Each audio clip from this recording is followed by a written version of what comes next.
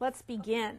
This course is called The Gifts of the Holy Spirit, and specifically tonight we will be going over the area of the gift of the working of miracles. So last week we covered the gift of faith. We're going to be continuing in the area of the three power gifts. Our main text, it's been the same for the whole course, is 1 Corinthians chapter 12, verses 1 through 14. The first sentence is important. In King James it says for us not to be ignorant. But this says, now concerning spiritual gifts, brethren, I do not want you to be unaware. So whether he doesn't want us to be unaware, he doesn't want us to be ignorant, it means there's something that he wants us to learn. He wants us to know. And so that's what we're doing in this course, is we're studying on these 9 gifts of the Spirit. The gifts that he gives as he wills. Not as I will, not as you will, but as he wills. So we're going to be going over the working of miracles. The 3 power gifts are the gift of faith, the gift of the working of miracles, and gifts of healings. Now, we know if we go ahead and we read in this main text, I'll start with verse 4. Now there are varieties of gifts, but the same Spirit. And there are varieties of ministries, and the same Lord. And there are varieties of effects, but the same God, who works all things in all persons. There are varieties of ministries and the same Lord. And there are varieties of effects, but the same God, who works all things in all persons. But to each one is given the manifestation of the Spirit for the common good. For to one is given the word of wisdom through the Spirit, and to another the word of knowledge according to the same Spirit. To another faith by the same Spirit, and to another gifts of healing by the one Spirit, and to another the effecting of miracles, to another prophecy, and to another the distinguishing of spirits, to another various kinds of tongues, and to another the interpretation of tongues. But one and the same Spirit works all these things, distributing to each one individually just as he wills. These are not written in order of importance. And we know that for sure, and the way that we know that is if we continue on in 1 Corinthians, we can go over to verse 28. It says, and now God has appointed in the church first apostles, second prophets, third teachers, then miracles, then gifts of healings. Now that's why we're teaching on miracles before gifts of healing. In verse 9, it's listing the gifts of healing first, and then effecting of miracles, but it says gifts of healings, helps, administrations, various kinds of tongues.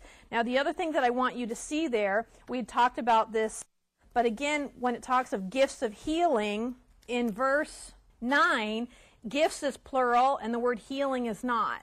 But in verse 28, they're both plural. And we said in the Greek, both those words are plural. So we see here it's done with both being plural. Let's go ahead and we're going to move into the area of working of miracles. Now, because we just taught on the gift of faith, I want to talk about the difference between the gift of faith and the gift of the working of miracles. The gift of faith receives a miracle, and the working of miracles works a miracle. One gift passively expects and receives, and the other is active, it works. And you can notice even in the scripture, like 1 Corinthians 12:10, it calls it to another the working of miracles. So they're doing something. Now, in terms of the definition for the gift of the working of miracles, we could say it this way. A miracle is a supernatural intervention in the ordinary course of nature. I'll say that again.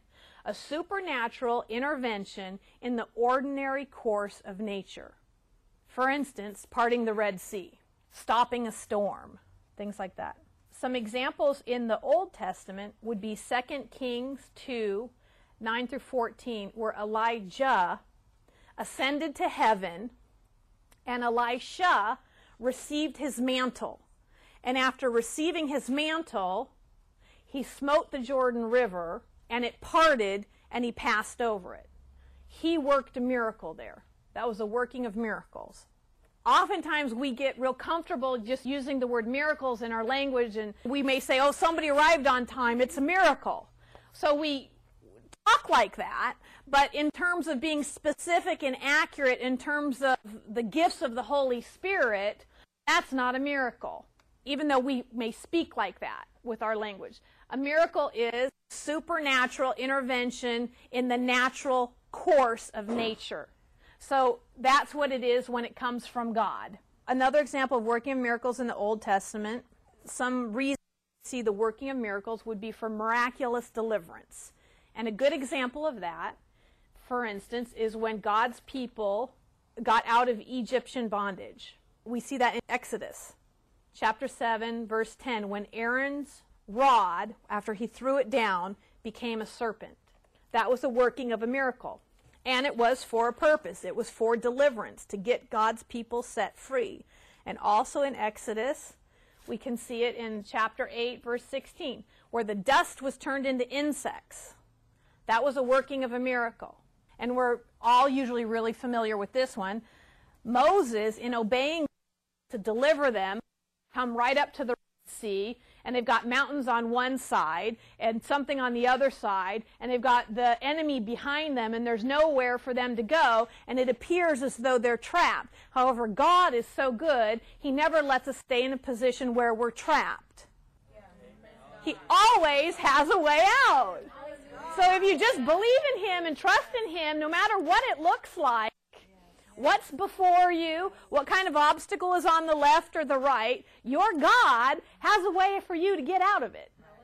He's a good God, and He's got a way out. And His resources are limited. His power, His strength is not limited. And He's not even limited to the natural functioning of things on this earth, because He created this earth. So, no matter what's in front of you, what's on the sides of you, what's behind you, God has a way out.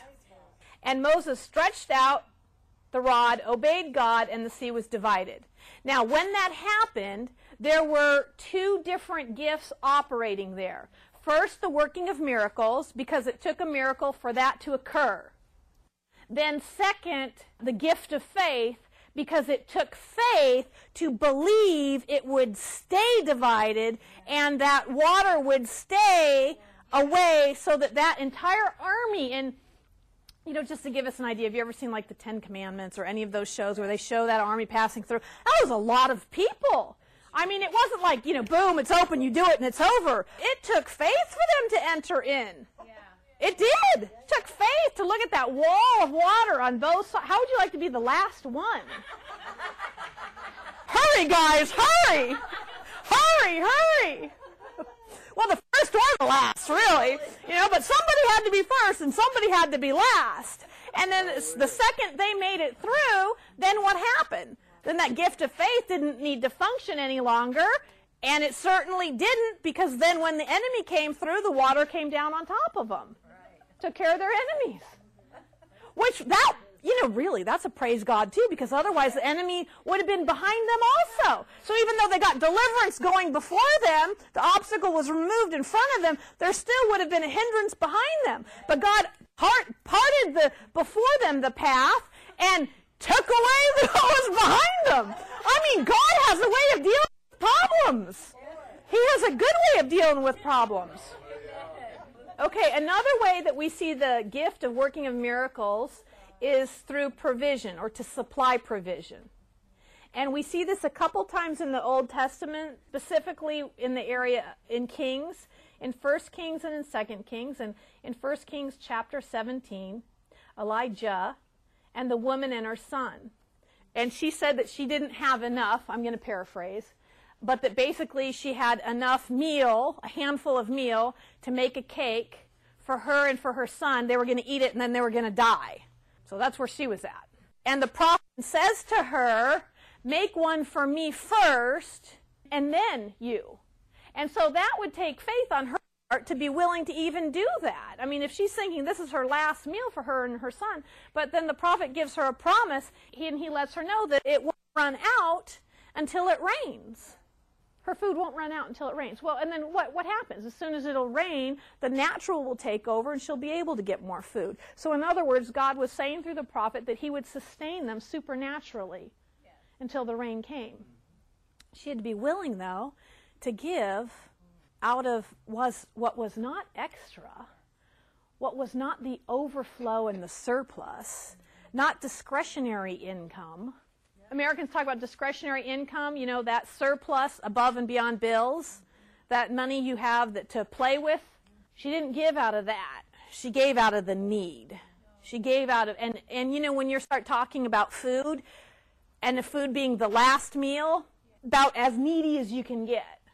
And so that was need, and she gave out of that place. And yet look at God's provision to her. So this was the working of miracles in this, where she was then supplied food.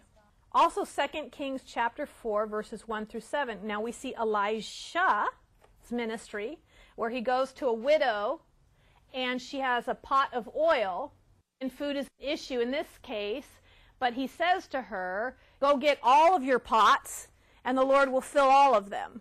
And get pots from your neighbors and your friends. Again, I'm paraphrasing.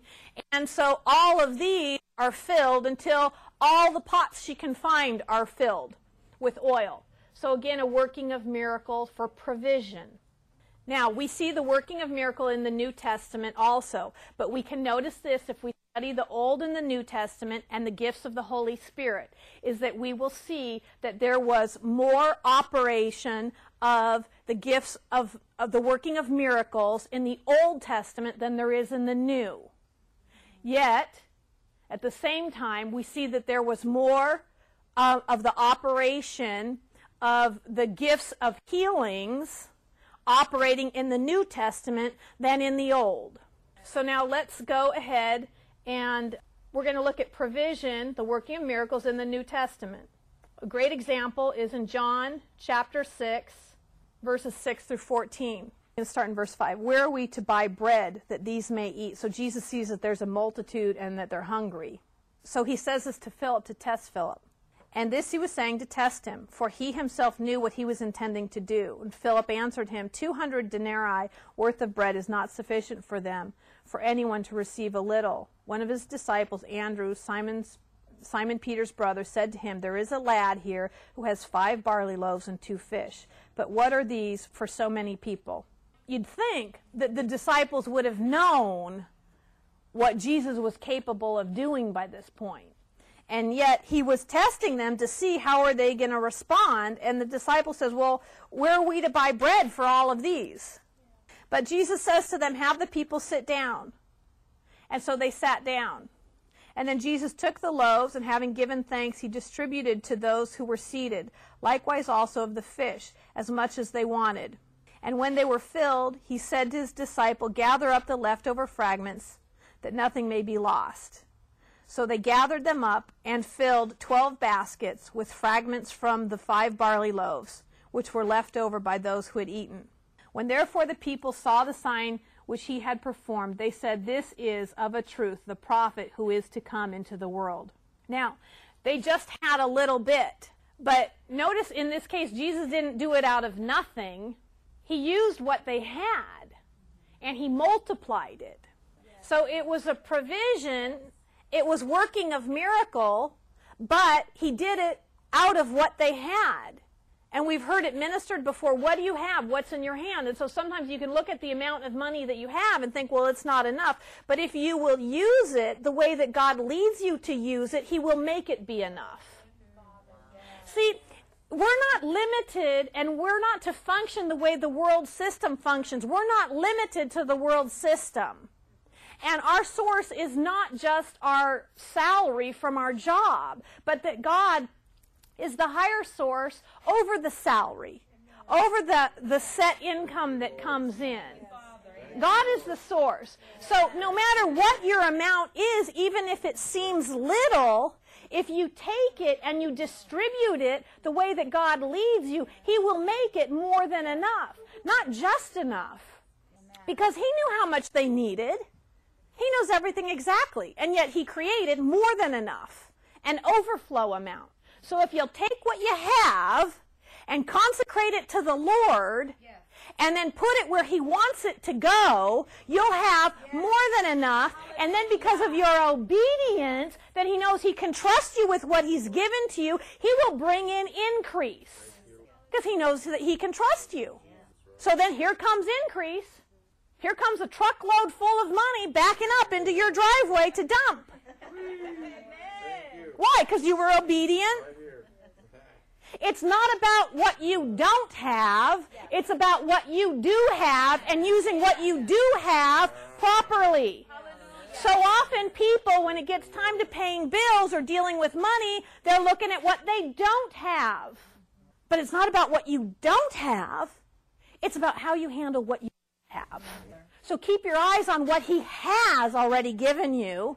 So get your eyes off of what you don't see, what you don't have, what you wish you had, and get them on to what he has given you, what he has blessed you with. What did the little lad have? He had a little tiny lunch. Wouldn't it be easy to overlook that and think, what is that amongst all these people? But Jesus, it was enough for Jesus to do something with. It was enough for him to do something with. What you have right now in your midst, whether they are material goods or finances, it is enough for Jesus to do something with.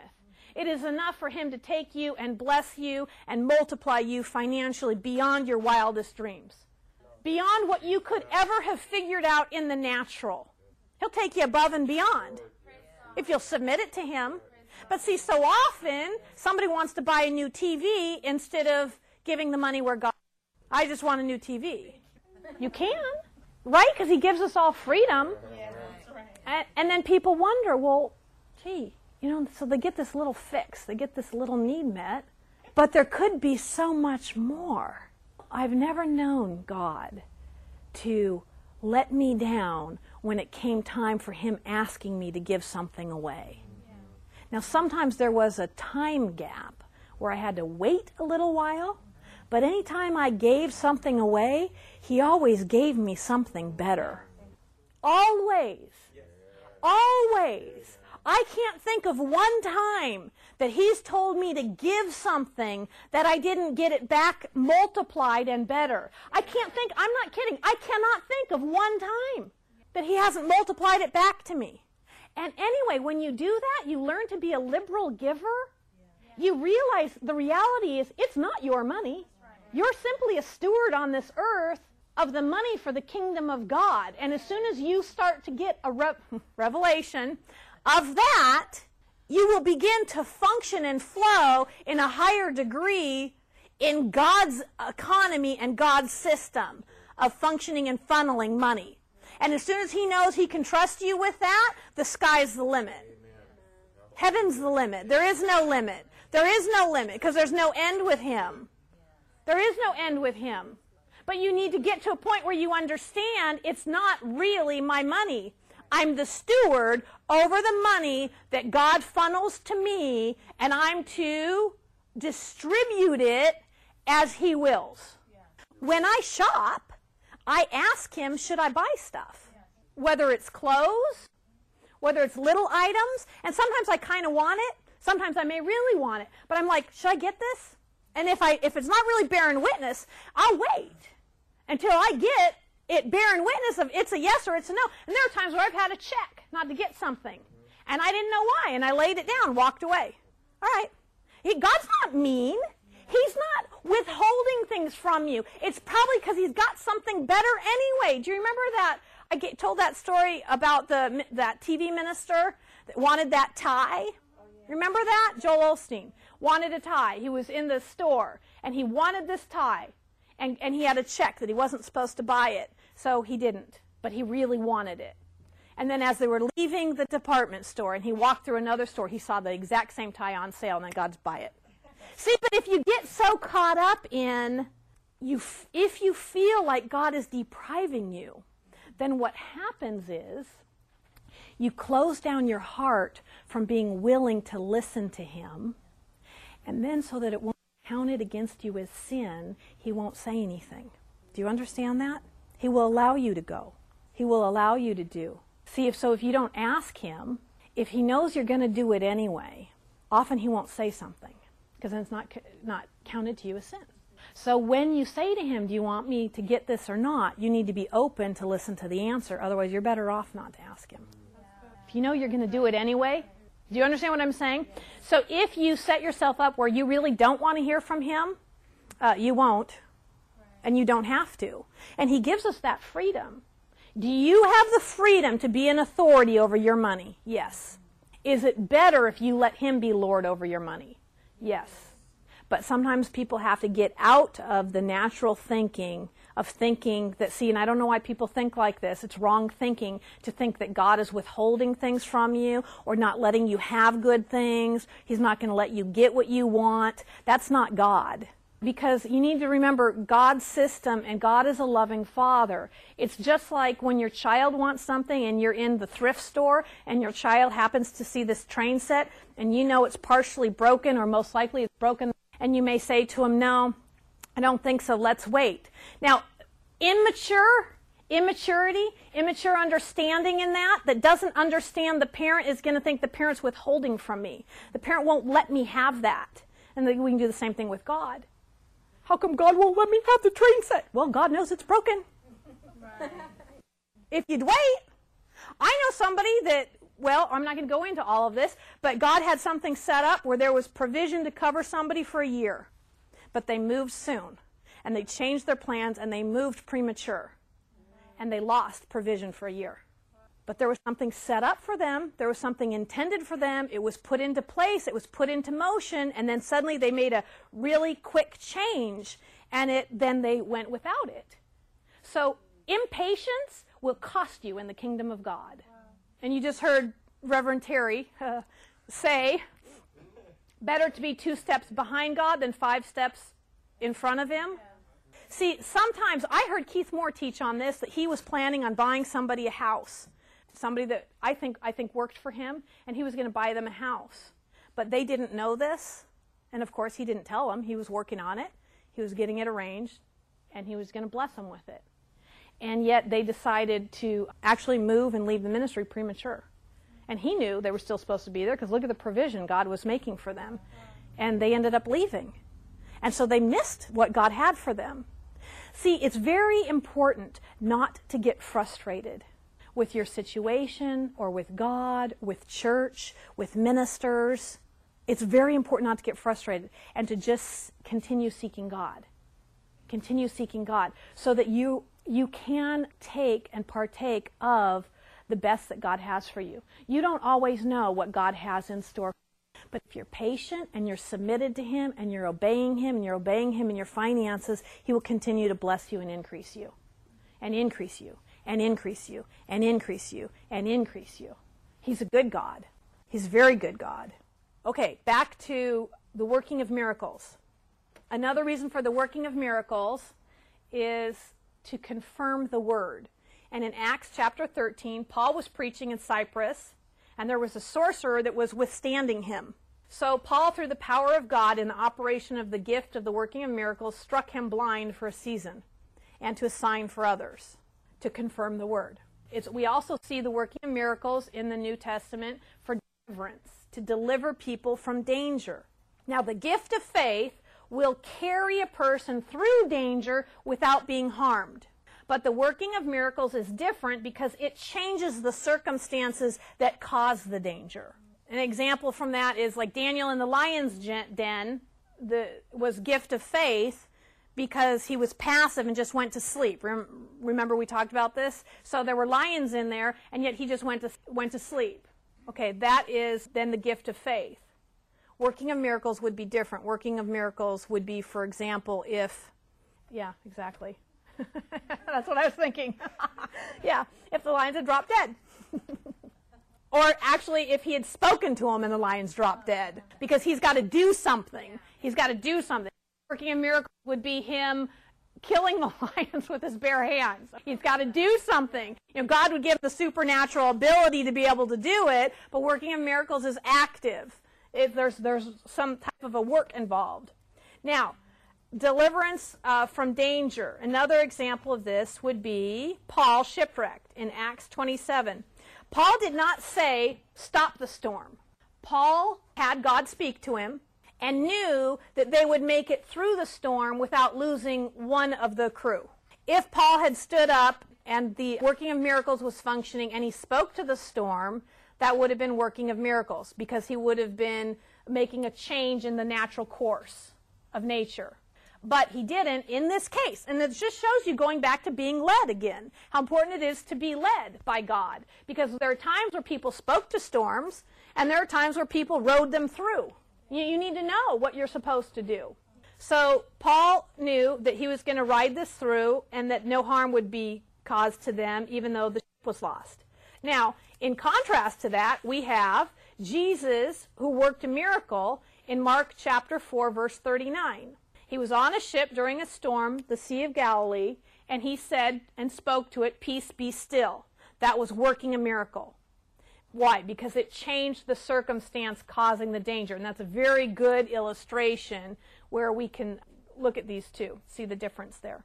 The difference between the gift of faith and the working of miracles is that the gift of faith receives a miracle and the working of miracles works a miracle. All right, now we've got a little bit of time left, and I'm going to go ahead and do this and just see if we can get this much covered tonight. I'm going to go over to the gifts of healings. Okay, the gifts of healings. The purpose of the gifts of healings is to deliver the sick and destroy the works of the devil in the human body. And we know this because we're teaching healing right now also, and this is our main text for the healing. But in Acts 10:38 it says, "How God anointed Jesus of Nazareth with the Holy Ghost and with power, who went about doing good and healing all that were oppressed of the devil, for God was with him." Jesus ministered as a prophet anointed by the Holy Spirit.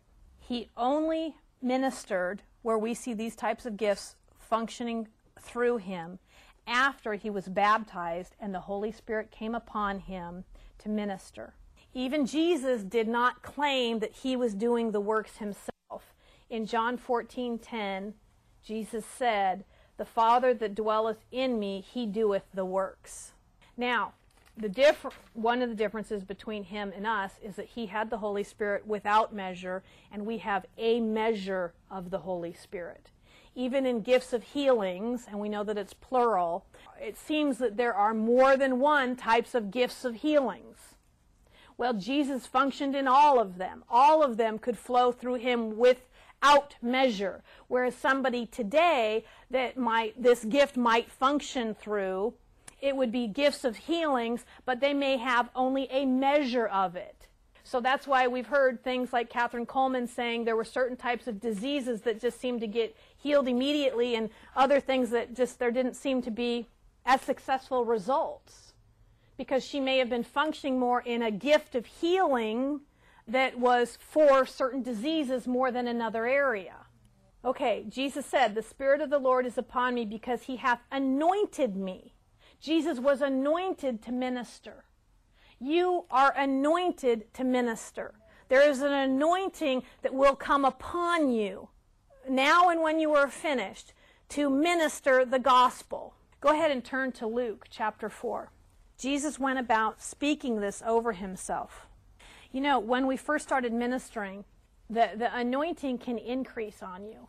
And I began speaking this over myself and confessing this over myself. And when I did, I noticed an increase. So I recommend that you take Luke chapter 4, verse 18 and speak it over yourself. Confess it over yourself.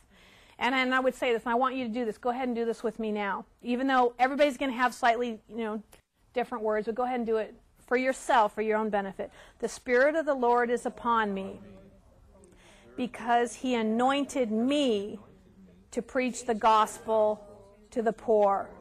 He has sent me to proclaim release to the captives and recovery of sight to the blind, to set free those who are downtrodden, to proclaim the favorable year of the Lord." So I would confess that over and over yourself, over and over yourself. So that when you sing out a song that's led by the Spirit, there will be healing power that will go out from you.